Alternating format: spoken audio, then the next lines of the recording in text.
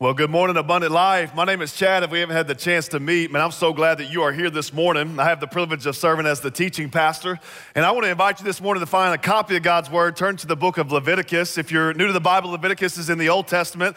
To start in Genesis means beginnings, and then you just kind of work your way. You'll find it sooner or later. If you are on your device, we have this thing called the YouVersion Bible app. You can follow along with us on the YouVersion Bible app as well this morning. And as you're finding your way to Leviticus chapter 4, I just want to start off by telling you I've done a couple of new things in 2019, and I'm sure you have as well. And so let me just tell you a couple things I've done that are new. First of all, I have just for the very first time invited the people that I was preaching to open to the book of Leviticus, all right? So I need your prayers, all right? So I sat down with Pastor Phil a couple months ago, and he's like, here's where we're headed in the new year. I was like, Joshua, we got it, Leviticus. I was like, uh-oh. Can I see your notes, brother? And so he hooked me up, and so we good. The second thing that I've done new this year is that you are looking at the official coach of the Unicorn Kindergarten Girls Soccer team, all right? And so, yeah, thank you. Yeah, and so you can see me and my daughter right here. This is one of my daughters. This is Elizabeth. She's 5, and so we're sponsored by Goodyear, Lee Summit Parks and Rec. We got it going on, and so we're out there. And man, I'm excited. I don't know much about soccer. I don't know much about girls, but I do know about competition, all right? And so, I play college sports, and it's in my bones. So I'm out there, first game of the year, I'm like, oh, it's about to go down. I'm just excited. I'm watching like YouTube, Eric Thomas, he's like the paragon of motivators, and I got Sylvester Stallone in my ear, and, just firing me up, getting me motivated. I'm out there, I'm like, well, we about to raise up the girl Ronaldo. We about to raise her up, man. We about to dominate out here. Y'all want some of this? That kind of thing. And so we're out there, and man, the game goes great. I mean, we are off to a great start.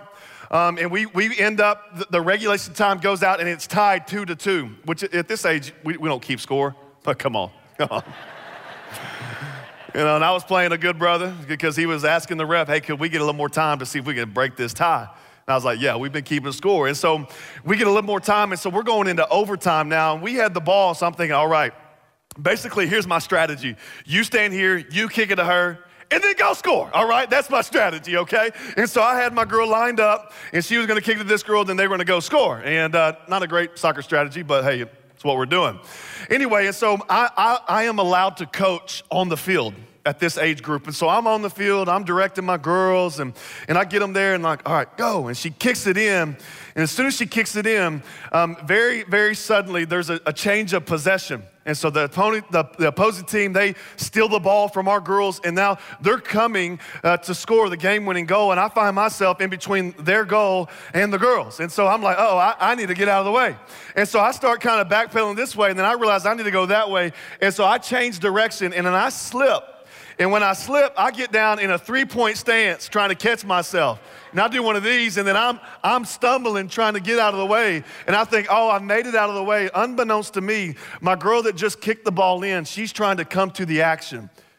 And then, boom, I just smoke her, man. She just runs right into me, and I'm like, oh, medic. And then it was like slow-mo. I hit my knees, and I'm like, no. And I look back, and the opposing team's kicking the game-winning goal. As I'm cradling her up, she begins to weep, and I'm like, going to her dad, I'm sorry. And that's why I'll never be the coach of the year. So I slipped up, and it led me to jack up this innocent little girl, my 220 versus her 40. And it was the hit of a lifetime, but I'm just kidding. I share that story with you this morning because I think that's a great picture of life for a lot of us. Like we hit the field of life, and maybe the field of life for you is you're a first-time parent, or maybe you're hitting your career, you're in your early 20s, and you're like, man, I'm about to dominate. Or maybe you're retiring, you're like, retirement's gonna be awesome, empty nest. Wherever you're at, you hit your respective field of life, and you're watching Furtick and getting motivated, or you're watching some sort of motivational thing, reading books. I don't know what you're doing to get motivated, but you're out there like, oh, I'm about to dominate this, I'm about to do this and dominate this, and then it's inevitable that you have a slip up that leads you to jack up some people in your life. Like maybe you slipped up and you did something you weren't supposed to do at the office, and it jacked up your relationship with your boss. Or maybe you slipped up and you bought that thing impulsively that you weren't supposed to buy, and your husband said, hey, we've got to watch our finances, but you're like, oh, I really need this new blouse or those stilettos or whatever your thing is, and you bought them, and it jacked up your trust with your man.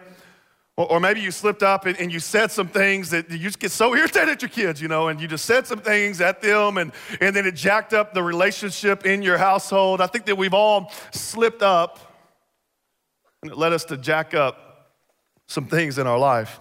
I wonder, what's your biggest slip up? What's that thing that it just seems to have your number? I know for me, like it's so odd for me, like the people I love the most in my life are the people I get irritated the most at in my life. Anybody? Yeah. And so just Monday, I was doing some plumbing at our house, and we had a water line that needed to be replaced. And so, we get it done. I call a good friend of mine. He helps me out, and I cut a hole in the closet wall to access the water line. And I just about got it done, and I didn't share any of this with my wife that I'd be working on this on Monday. She was out, and she comes back in, and she just walks in and just sees a hole in the wall in our closet. And she's thinking, why is there a hole in the wall in our closet, right? And so she comes in and begins to just ask me some questions, and I took it personal, y'all. I'm like, don't you tell me how to do this, right? And so I start just speaking to her, and what slipped out of my mouth was a tone and were words that really no husband should speak to his wife. I wonder, what's your biggest slip up? I know mine. I just slipped up on Monday, and I said some things that I regret. And when we slip up, where do we go to make it right? What do we do to make it right? If you're taking notes, I've titled this message this morning, Slip Ups. Slip Ups. And I want you to see this morning that there is a cleanup for our slip up. I want you to see that we can make up the things that we messed up. And before we leave this morning, I want to bring this book of Leviticus into your everyday life by calling you to a modern day sacrifice. So we're in this series called Leviticus, and we just kind of been walking through the 5 offerings that we find in the book of Leviticus. And Pastor Phil's done a great job of just launching us into this series, and he's going verse by verse through Leviticus at the well. And we've covered the burnt offering, we've covered the grain offering. Y'all remember Phil up in this all bakery Phil, anyway, I loved it. And we also covered the peace offering last week, and this morning we're gonna finish with covering the sin offering and the trespass offering. And Leviticus is this amazing book that we've been walking through because listen, the book of Leviticus is one of the most quoted Old Testament books by the New Testament authors. And when we can grab a hold of the Levitical language and the sacrificial system, it can shine light on the glorious reality of the cross. And so let me explain it this way. We've had this shadow up here and this light shining on the cross. And what's happened so often is that we don't like to study books like Leviticus, and so we just kind of sever the sacrificial language and we sever the shadows. And when we sever those shadows and we don't study the scripture in totality, we also diminish the light that is shining on the substance of Christ. Paul, he says it like this in Colossians 2:17. He says that the Old Testament rituals and sacrifices, that sort of thing, they are shadows that find their substance in Christ. And so we've severed these shadows as a church in America, but we are like Wendy and Peter Pan. We're sewing that shadow back on, all right? And so we are studying the book of Leviticus because it's gonna give us language to intensify and magnify the glorious reality that we find in Jesus' sacrifice. And so Moses, he's going through trying to retrain really a new order of life with this ragtag bunch of slaves that have just got emancipated from the Egyptians. And he brings them together in the book of Leviticus and he says, all right, guys, listen. This is how you relate to God. This is how you draw near to the God that liberated you. This is how you have a relationship with him. And so he's gone through these offerings and these sacrifices, and we pick up in Leviticus chapter 4, starting in verse 27. It says this: if any one of the common people sins unintentionally. Now you can start with that word unintentionally. It's kind of interesting that he uses that word. It's the Hebrew word shagaga. Isn't that a funny word? Shagaga, right? And he uses that word unintentionally, and shagaga literally means ignorantly. He says when you sin in ignorance, like you didn't know better, maybe you were brought up in a home like mine where pornography was encouraged. Maybe you were brought up in a home where you just didn't really know that certain things, you shouldn't say certain words. You shouldn't treat people certain ways. Maybe you were brought up looking at somebody's economic status or the color of their skin, saying that they were different than you. And maybe you're just ignorant about some things. And Moses says when you sin ignorantly by doing something against any of the commandments of the Lord in anything which ought not to be done, and you're guilty, he's saying when you don't do what God's asked you to do, you sin. See, sin isn't just the bad things that we do. You know that, right? Sin is not just the bad things that you do. Sin is also the good things that God wants you to do that you're not doing. And so when we talk about what's your greatest slip up, some of your greatest slip ups may be that you're just passive in your relationships. You may be like, you know what, I'm not that bad. I'm not that bad of a person. Yeah, but you're not that biblical of a person either. And so what's your greatest slip up? And that's what Moses is having them draw to mind. Are you doing the things God wants you to do? And are you not doing the things that God doesn't want you to do? That's what he's talking about here. And then he goes on in verse 28. He says, or if his sin, which he has committed, comes to his knowledge, you can circle that word, then he shall bring his offering. And you can circle the word offering. We're going to talk about those two words in just a second. And he goes on to tell you what type of offering you should bring. Now you see kind of a side note here. You see a rhythm playing out in Leviticus chapter 4, and it's like if the priest sins unintentionally, his offering should be this. The congregation, they're offering this. If a leader, his offering this. And then if a common man, his offering this. And you see kind of a various level of requirement for the person's responsibility. Pastor Phil, he said this a few years ago, and I really love this, is that the greater the responsibility God has given you, the greater the consequence of your sin. And so listen, if you decide to compromise and you're a single adult, there's gonna be casualties in your life. But when you get some people that are following you and underneath your leadership, let's say you're that single adult and now you're leading a community group, or you're discipling somebody going through D1 and you decide to sin, there's casualties even more now. Let alone if you're a head of a household, if you're a father and you have 5 kids or 2 kids or whatever it is, and you decide to compromise, there's even more casualties now. If you think, oh, we're empty nesting and it's time to get a divorce and our kids will understand, no, make no mistake, there will be casualties. And the greater your responsibility that God has given you, the greater the consequence of your sin. Be careful, man of God. Be careful, woman of God. That's the side note. Anyway, let's go back here. Point number 1, if you're taking notes, here it is. The cleanup for the slip up. The cleanup for the slip up. And so Leviticus is telling us real clearly that we all got issues. Amen. Yes, calling you out, calling me out. We all got issues this morning. From the priest to the pagan, we all jacked up, all right? And so no perfect people allowed. If you find a perfect church, don't go. You'll mess it up, okay?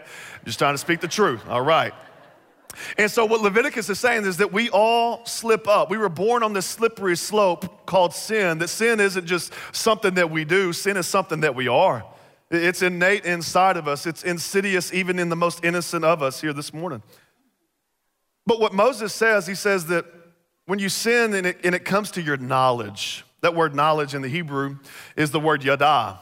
Yada, it means to see or to know intimately. Adam yadad Eve, that's the same word. Do you know your sin intimately? Are you aware of just how jacked up you are? I mean, I think most of us are more jacked up than we really want to admit. And Moses is saying is when you have become aware of your sin, you have the knowledge of the gravity of your sin, and it leads to repentance. I remember I was 20 years old when I really felt like the gravity of my depravity set into my heart. And so I know the gospel. I had heard about how Jesus loved me, but I found myself on this pattern of just like sin, confess, and then I'd be good for a little while, and then I'd fall back again. Oh, and then I'd sin, confess, and I'd be good for a little while, then I'd fall again, sin, confess. And I just got tired, man. I feel like I was on the treadmill of transformation, not getting anywhere, just exhausted. And then when I was 20 years old, I got a proper view, a bigger view of God's holiness. And it revealed in me the depth of my sinfulness. I was like, oh my gosh, you're that way, God? And I've called you my homeboy. I've treated you like you're just like me, but just a little bit better. But God, you are of another kind. You're so holy. And it revealed to me the depth of my sinfulness. And I began to say about my sin the same thing that God says about my sin. See, the sin offering in the book of Leviticus, it was stank. That's a ghetto word. It means it stinks really bad. It was stank, all right, if I can say that word. And so, I mean, it like made people make a stank face. You know what stank face is? Like, like that, right? And this stench was meant to be a reminder of the stench of sin in the nostrils of God. I wonder, has your sin become a stench to you? Because listen, until sin becomes a stench, salvation can never be a sweet aroma. Has your sin become a stench to you? Have you come to the place where you realize, man, I have such a superiority complex. I feel like I'm better than everybody and I'm so self-righteous. And so I have this tendency to look down my nose at people. And have you come intimately aware of that reality in your life? Has your sin, the sin that leads you to live a life of selfishness and everybody exists to serve you, and if you don't have your way, then you're gonna let everybody hear it. Have you seen that as a stench in your life? And Moses is answering this question, man, how do we approach a holy God when we are so jacked up? And what do we do to clean up our slip-ups? Well, Moses says you gotta bring an offering. You gotta bring an offering. This word offering in the Hebrew is the word korban. And it comes from the root word korab, which means to draw near. Isn't that great? And so when you are making an offering to God, what you are literally doing is you are drawing near to God. And Moses is saying like, hey, we have a God that wants you. Like all your curves, all your edges, all your perfect imperfections, all of you, John Legend would say, warts and all, you come, that you can draw near to this God. He's not taken back by your sex addiction. He's not taken back by your issue that leads you to be a racist. He's not taken back by your past, by your pain, by what's taken place in your life. He's not taken back by you. His grace is infinite. And he says to all this morning, come near. James 4:8 says this, you draw near to God and he will draw near to you. You make an offering to God, you draw near, and he will make an offering to you. He will draw near. Listen, God is not mad at you. God wants you. He invites all of you. And this is not religion's language. See, religion's language says, okay, you got issues, you need to fix those issues, clean it all up, and then come. That's what religion says. But we have a God that says, come, all who are weary and heavy laden, and I'll give you rest. See, religion says this. Religion says, I slipped up, my dad's gonna kill me. But Christianity says, I slipped up, I need to tell my dad. Religion says, I slipped up, oh, God's wrath is gonna smite me. But Christianity says, no. God wants to draw near to you. You come and let me know what's going on. See, the irony of sacrifice is that we draw near to the one that we have offended. And Moses is laying out this beautiful language, this Levitical language that is a shadow of a greater sacrifice to come. That in Christ, he is the manifestation of all 5 offerings that we will learn about. In Jesus, he became a stench so that we could be a sweet smell. It's this great exchange language. In 2 Corinthians 5:21, it says this, for he made him who knew no sin, that's Jesus, to be sin for us. He became the stench, that we might become the righteousness of God. That this sin offering that we're talking about in Leviticus, it is a poignant picture of the sacrifice of Jesus Christ for the sins of the world. That Jesus is the lamb without blemish that is talked about and required in verse 23. That these last 2 offerings, they were mandatory offerings. And they were bitter aromas, that Jesus became all 5 of the offerings on the cross. That he cried, Eloi, Eloi, lama sabachthani. My God, why have you forsaken me? And Jesus became the aroma of death on the cross so that you and I would have the opportunity to be the aroma of life to God. That Jesus, he was crucified outside the city gates of Jerusalem, and the sin offering, it was also slaughtered and burnt outside the camp. That Jesus is the substance of the shadow. And this morning we're gonna come and we're gonna celebrate his sacrifice through what we call the Lord's Supper. And you're gonna be given bread, and you're gonna be given a cup, and you're gonna remember the brokenness of Jesus' body. He was broken for you and me. You're gonna remember the blood that was shed on Calvary. His blood poured out for you and me.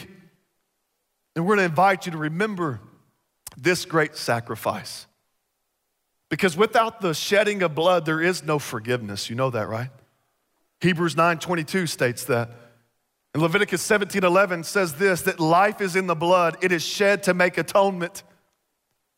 Atonement is a word that literally means at one meant.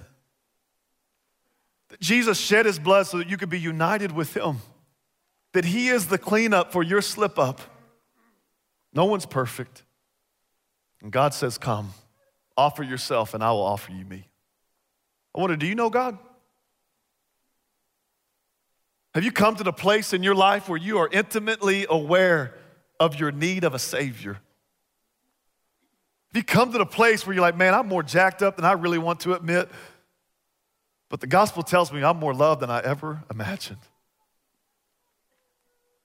See, some of you don't need to take the elements this morning. You just need to simply cry out to Jesus and say, oh God, save me. I see my sin like never before. I know it, I'm aware of it. And I want to draw near to you, and I want to be born again as the language of Jesus uses. I want to have a relationship with you, that God wants you to not remember something you haven't experienced. And so maybe you need to surrender your life over to Jesus this morning. And that's what the sin offering tells us we ought to do. Well, there's one last offering that we're going to talk about, and it's called the trespass offering. And Jesus, he's very, very up on you being right with other people. And so this final offering is all about you being right with God through being right with others. And here's what it says in Leviticus chapter 6. It says, and the Lord spoke to Moses, saying, if a person sins and commits a trespass against the Lord, notice who the trespass is against. The Lord first, by lying to his neighbor about what was delivered to him for safekeeping, or about a pledge, or about a robbery, or if he has extorted from his neighbor, or if he has found what was lost and lies concerning it and swears falsely, if any one of these things that a man may do in which he sins. Like Moses is this isn't an exhaustive list, okay? He's just kind of like, hey, if you've done something to sin against your brother, this is like, here's some categories. Let's get specific here. So think about your life. Like, what are the things you've done to hurt people in your life? Maybe you've dishonored somebody in your household by the way that you spoke to them, like I mentioned earlier, the way I spoke to my wife. Maybe you've lied. Maybe you've taken some things. Maybe you have sinned against someone, or maybe you hopped on social media and you're just like the Facebook person that just posts a bunch of really, really offensive things. And you're like, oh, I love just making people upset. And you posted them some offensive things that were sinful, I should say. Maybe you robbed dignity from somebody because you didn't treat them as an image bearer of God. Maybe you have withheld forgiveness or generosity or grace or mercy. And Moses is saying if you have trespassed or if you've sinned against somebody, you've sinned against God. And he goes on in verse 4, he says, and then it shall be because he has sinned and is guilty, that he shall restore, you can circle that word, that's critical. He shall restore what he has stolen, or the thing which he has extorted, or what was delivered to him for safekeeping, or the lost thing which he found, or all that about which he swore falsely. He shall restore its full value, check this out, and 1/5 more. So he says you got to pay it all back and 20%, and give it to whomever it belongs on the day of his trespass offering, and he shall bring his trespass offering to the Lord. If you're taking notes this morning, write this down. Point number 2, the makeup for the mess up. The makeup for the mess up. Did you know that God takes our relational restoration very seriously? That notice the issue has to be resolved between the person before you can ever present the offering. And that when you sin against someone, you are ultimately sinning against God. Because God's wanting us to have relationships that are marked by love. Because listen, ask yourself this question. How can you love a God you can't see if you can't love a person that you can see? Some of you are like, Jesus changed my life. Look out, I'm driving, Oh, they're from Kansas or they're from Missouri, right? That makes sense, Like, man, if we just watched the way you drove, it would be hard to accuse you of believing a God that loves people. Some of y'all got to say ouch instead of amen, right? But seriously, the way that you interact with your people in your life, your family, your crew, your co-workers, how can you love a God you can't see if you can't love a person that you can? And God takes relational restoration very serious. And in order to draw near to God, in order to make an offering to God, you must seek restoration with man. And so I told you I jacked that little girl up, right? Like, boom, smoked her, man. I'm so sorry. She had a concussion. I'm just kidding. She was fine, after a while. Anyway, picked her up, and I was like, sorry, gave her to her parents, that sort of thing. But I was like, man, I said I'm sorry, but you know what? I wanted to take it a step further. And so I went to my favorite bakery. It's called McLean's Bakery in Waldo. Oh, thank God for McLean's. If you haven't been there, you need to go, okay? Anyway, they have cookies that will just change your life, seriously. Anyway, so you go there, get cookies. And so I called this little girl's mom, and I was like, hey, I'm going to buy a cookie for her, and what's her favorite cookie? And she's like, no, you don't need to do that. I was like, no, seriously. Let me get her a cookie. I'm getting her a cookie. Which one? Chocolate chip, all right. And this little girl's a twin, and here's what I know about twins. If you mess with one, you mess with both of them, right? And so I was like, you know what? I hit her so hard, it hurt her, right? And so I'm gonna get 2 cookies. And so I bought a couple of cookies. And then the next game, I was like, hey, I wanted to apologize again for hitting you. And I'm so sorry, but I got you cookies. Will you forgive me? And so I gave her those cookies because, listen, I wanted my apology to cost me something. See, the sincerity of your apology will be seen by your sacrifice. What does your apology cost you? We see this in Leviticus chapter 4. It says you've got to pay it back and then add 20%. Some of you need to take your wife to dinner tonight. Go to 3rd Street. Yeah, amen. I had thank you. He just got elbowed. And here's why you need to take her to dinner. Because you've been speaking to her in a way you shouldn't have been. And you need to buy her dinner, and you need to look in their eyes, and you need to apologize. Ask for forgiveness. And you need to make things right. Some of you need to loan your TV. You just need to get it out of the house. Because when you apologize to your family or you apologize to your roommates for just being so passive and disengaged, you get off work, you come in, kick your shoes off, and then you're ESPN binging or watching the playoffs or whatever the thing is that's got you locked in, and you keep saying, I'm sorry, I'll engage more, I'm just tired, but you've got enough energy to watch TV all day. Maybe you need to allow your apology to lead you to sacrifice your TV for a season. Some of you need to get rid of your smartphone because you keep looking at pornography, apologizing to your husband or apologizing to your wife, saying, no, it has nothing to do with you, but it has everything to do with your intimacy. And maybe you get rid of your smartphone so you can say that my apology is costing me something, because the sincerity of your apology will be seen by your sacrifice. Maybe you need to go buy some coffee for the whole office. And you need to buy coffee, and you need to bring it in tomorrow morning, and you need to have everybody in the break room and say, hey, I wanted to get y'all all coffee, and I wanted to apologize because I have been a royal pain in the gluteus maximus. And I'm sorry. Sorry I've been hard to work with. Would y'all forgive me?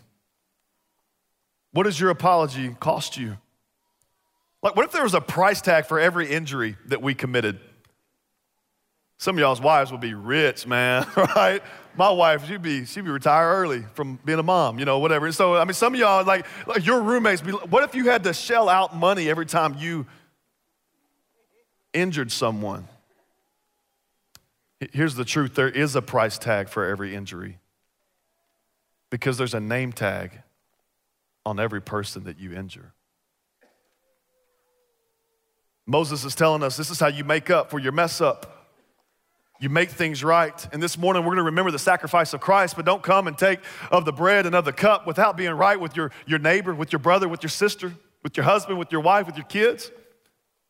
Don't flippantly remember the Lord's death while you are defiantly rebelling against his desire in your life.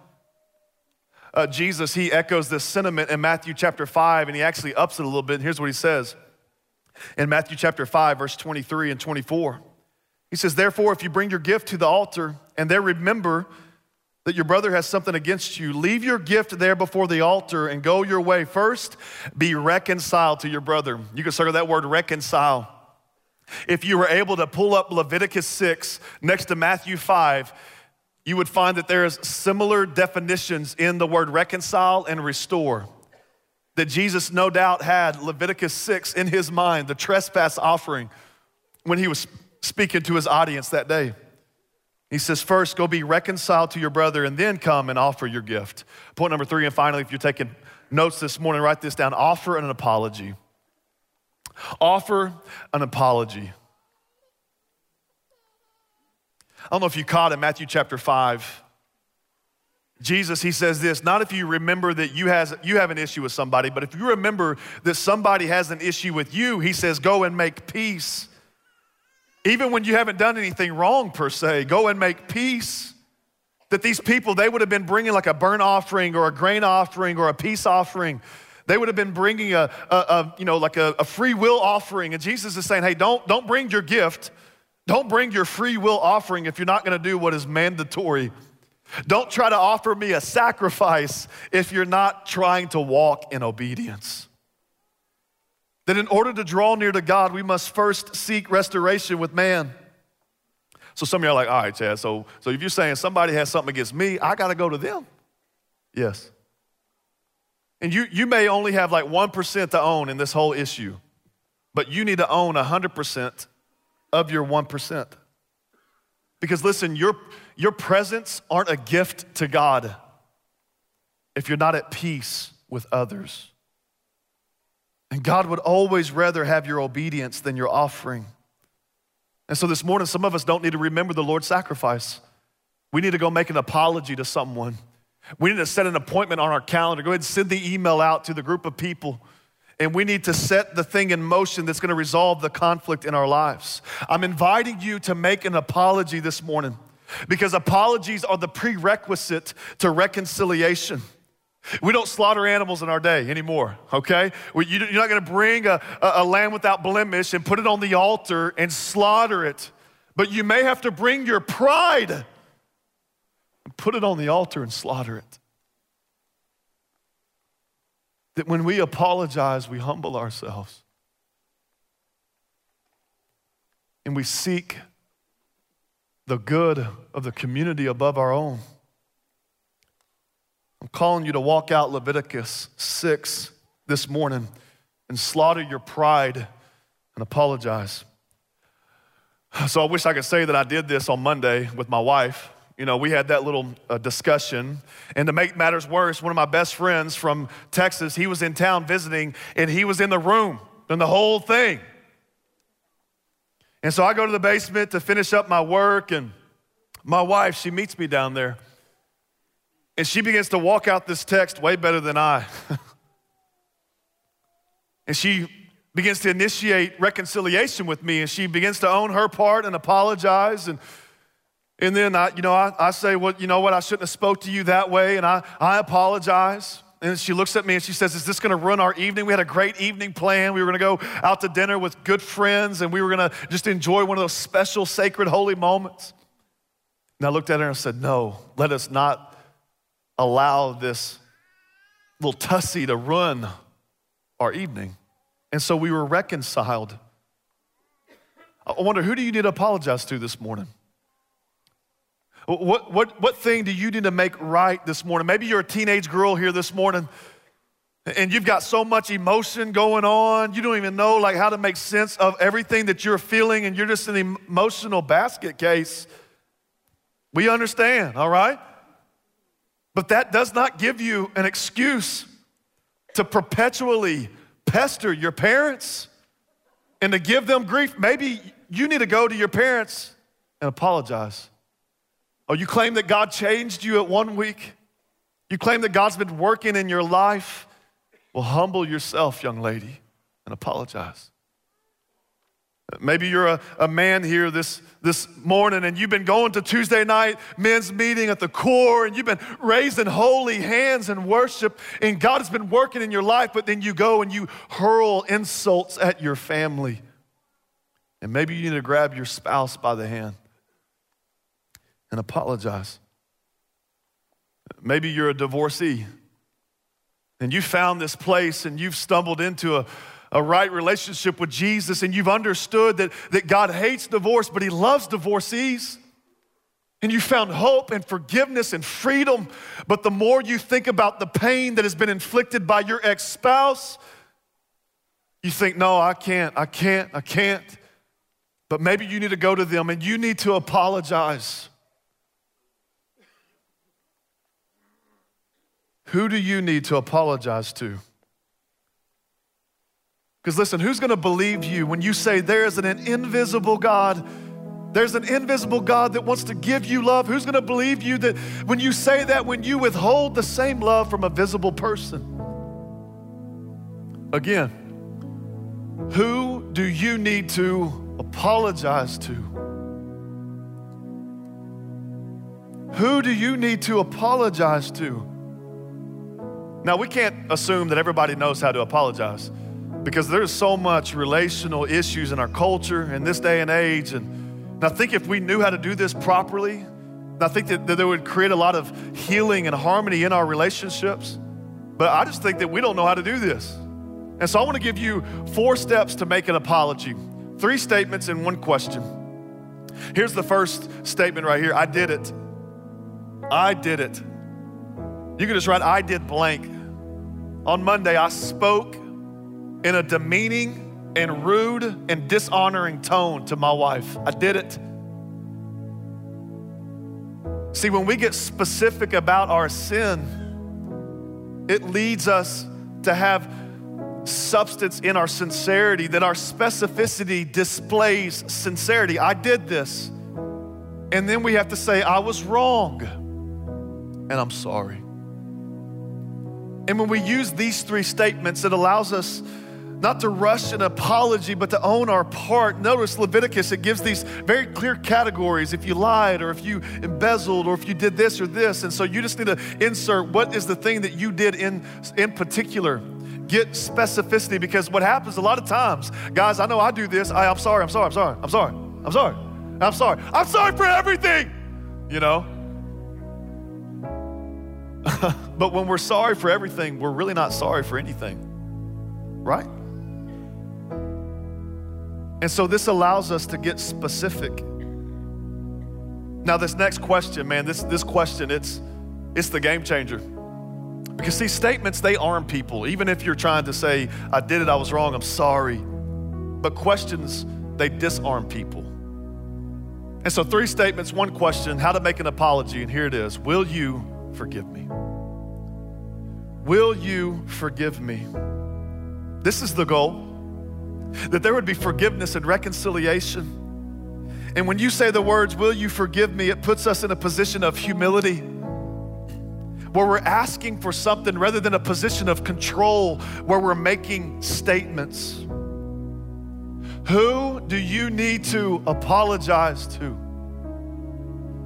And Leviticus is saying that apologies and reconciliation and peace, they must be made. This is mandatory in the eyes of God for the people of God. And reconciliation is always costly. It requires honesty. But the results lead to relationships that flourish. I want to invite you just to bow your head, close your eyes. And I just want to talk to you just a little bit longer as we get ready to take the Lord's Supper. And I want you to think with me. Let us not rush into these moments. Paul reminds us in 1 Corinthians, he says that we are to examine ourselves. So let every man and woman here this morning examine him or herself. And so let them eat of the bread and drink of the cup. For he who eats and drinks in an unworthy manner eats and drinks judgment to himself, not discerning the Lord's body. Recently, I was preparing to take the Lord's Supper. And I could not take of the elements until I set a meeting in my calendar with particular individuals so that I could seek understanding and make sure that there was peace. So maybe before you take the bread and the cup, you need to do that. Maybe you need to make a phone call. Maybe you need to go grab somebody by the hand and just walk out. And before you celebrate the Lord's death, you need to go honor his life. It's a sin to make light of Jesus' death by not living right with people. Hebrews says this, for if we sin willfully after we have received the knowledge of the truth, there no longer remains a sacrifice for sins, but a certain fearful expectation of judgment and a fiery indignation which will devour the adversaries. Let us not make light of the death and the sacrifice of Jesus. 3 questions and I'll pray. Where have you slipped up and stumbled? What is that sin that trips your trigger? And what are you doing with it? Has it become a stench in your nose? Where have you slipped up and stumbled? Question number 2, who have you jacked up and hurt? And question number 3, who do you need to apologize to? Lord Jesus, I pray for my friends.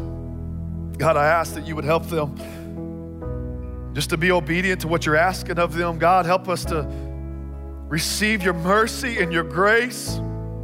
You that knew no sin became sin so that we might become the righteousness of God. Help that to be a reality in our life. God, give us a greater glimpse of our depravity so that we can realize that we're drowning in a sea of destruction, and we would cry out, save me.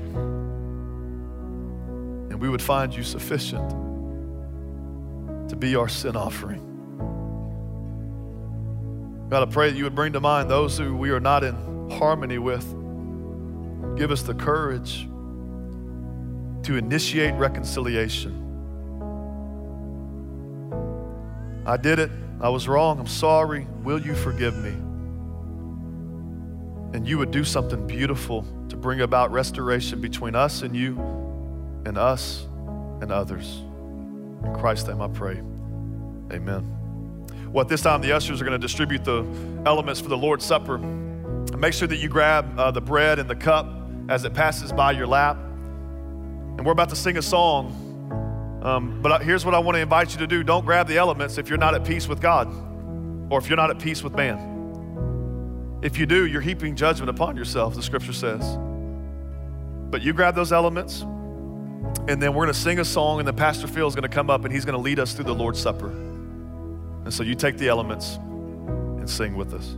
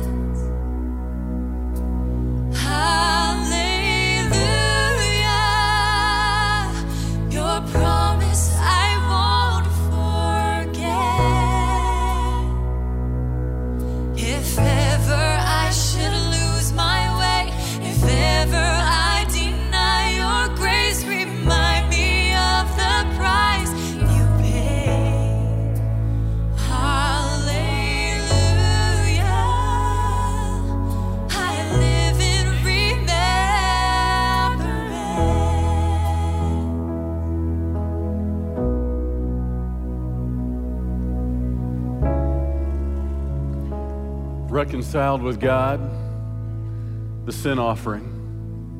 reconciled with others, the trespass offering. And Jesus gave his life so that we could be at peace with God and peace with men. On the night before his death, he was celebrating the Passover, the Jewish Passover. And on this night, it would take on a whole new meaning. The Jews, as a part of that Passover Seder, would eat of unleavened bread. They would call it the bread of affliction, as they remembered the affliction of bondage in Egypt. But on this night, it would take on a whole new meaning. As Jesus said, "This bread is my body, which is broken for you." And indeed, he was giving his body to be afflicted for sin, afflicted for men and women. He said, "Take, eat. This is my body, which is broken for you." And Jesus, we remember what you did, and that the sinless, unleavened bread of life took upon himself all of our sin, all of our shame, all of our pain. You took our stain. You gave your body to be broken and bruised and bleeding. You were flogged to buy our freedom.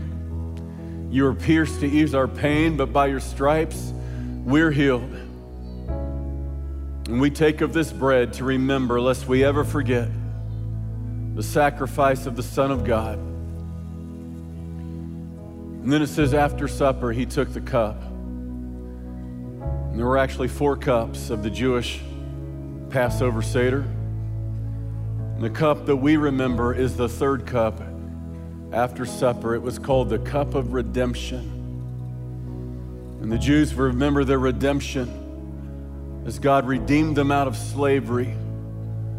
And Jesus forever would change the meaning. That cup of redemption would be a remembrance that he has redeemed us out of the slavery of sin, the bondage to this world, as he poured out his blood for all men and all women. He said, "This is the cup of the New Testament in my blood. This do as often as you drink it in remembrance of me."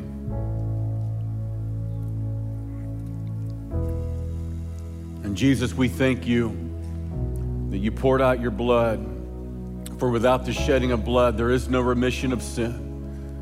The life of the flesh is in the blood. You gave your life, you poured out your blood to redeem us who were dead, forever in our sin, to give us eternal life here, now, and forever. In Jesus' name, amen.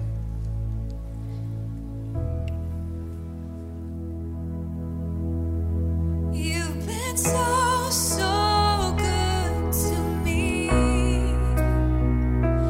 You've been so good to me.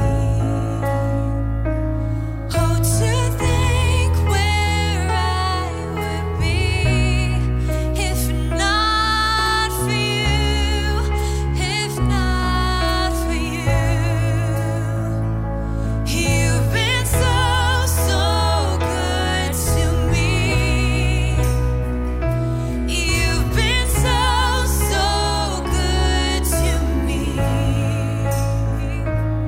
Oh, to think where I would be if not for you, if not for you. So here I am to worship. Here I am to bow down. Here I am to say that you're my God. You're altogether lovely, altogether worthy, altogether wonderful to me. He's worthy of our worship, isn't he? Give him glory, would you? Praise him. Our redemption. 4:30 over in the core, we're taking a deep dive into the book of Leviticus this afternoon. Open Q&A. Would love to see you there. Some of you need to, before you go that way, come this way. People here to minister to you, pray with you. If you know you're not reconciled to God, today would be the day. We love you so much. Have a really awesome week. Invite somebody to Easter weekend. Going to be a powerful gospel message.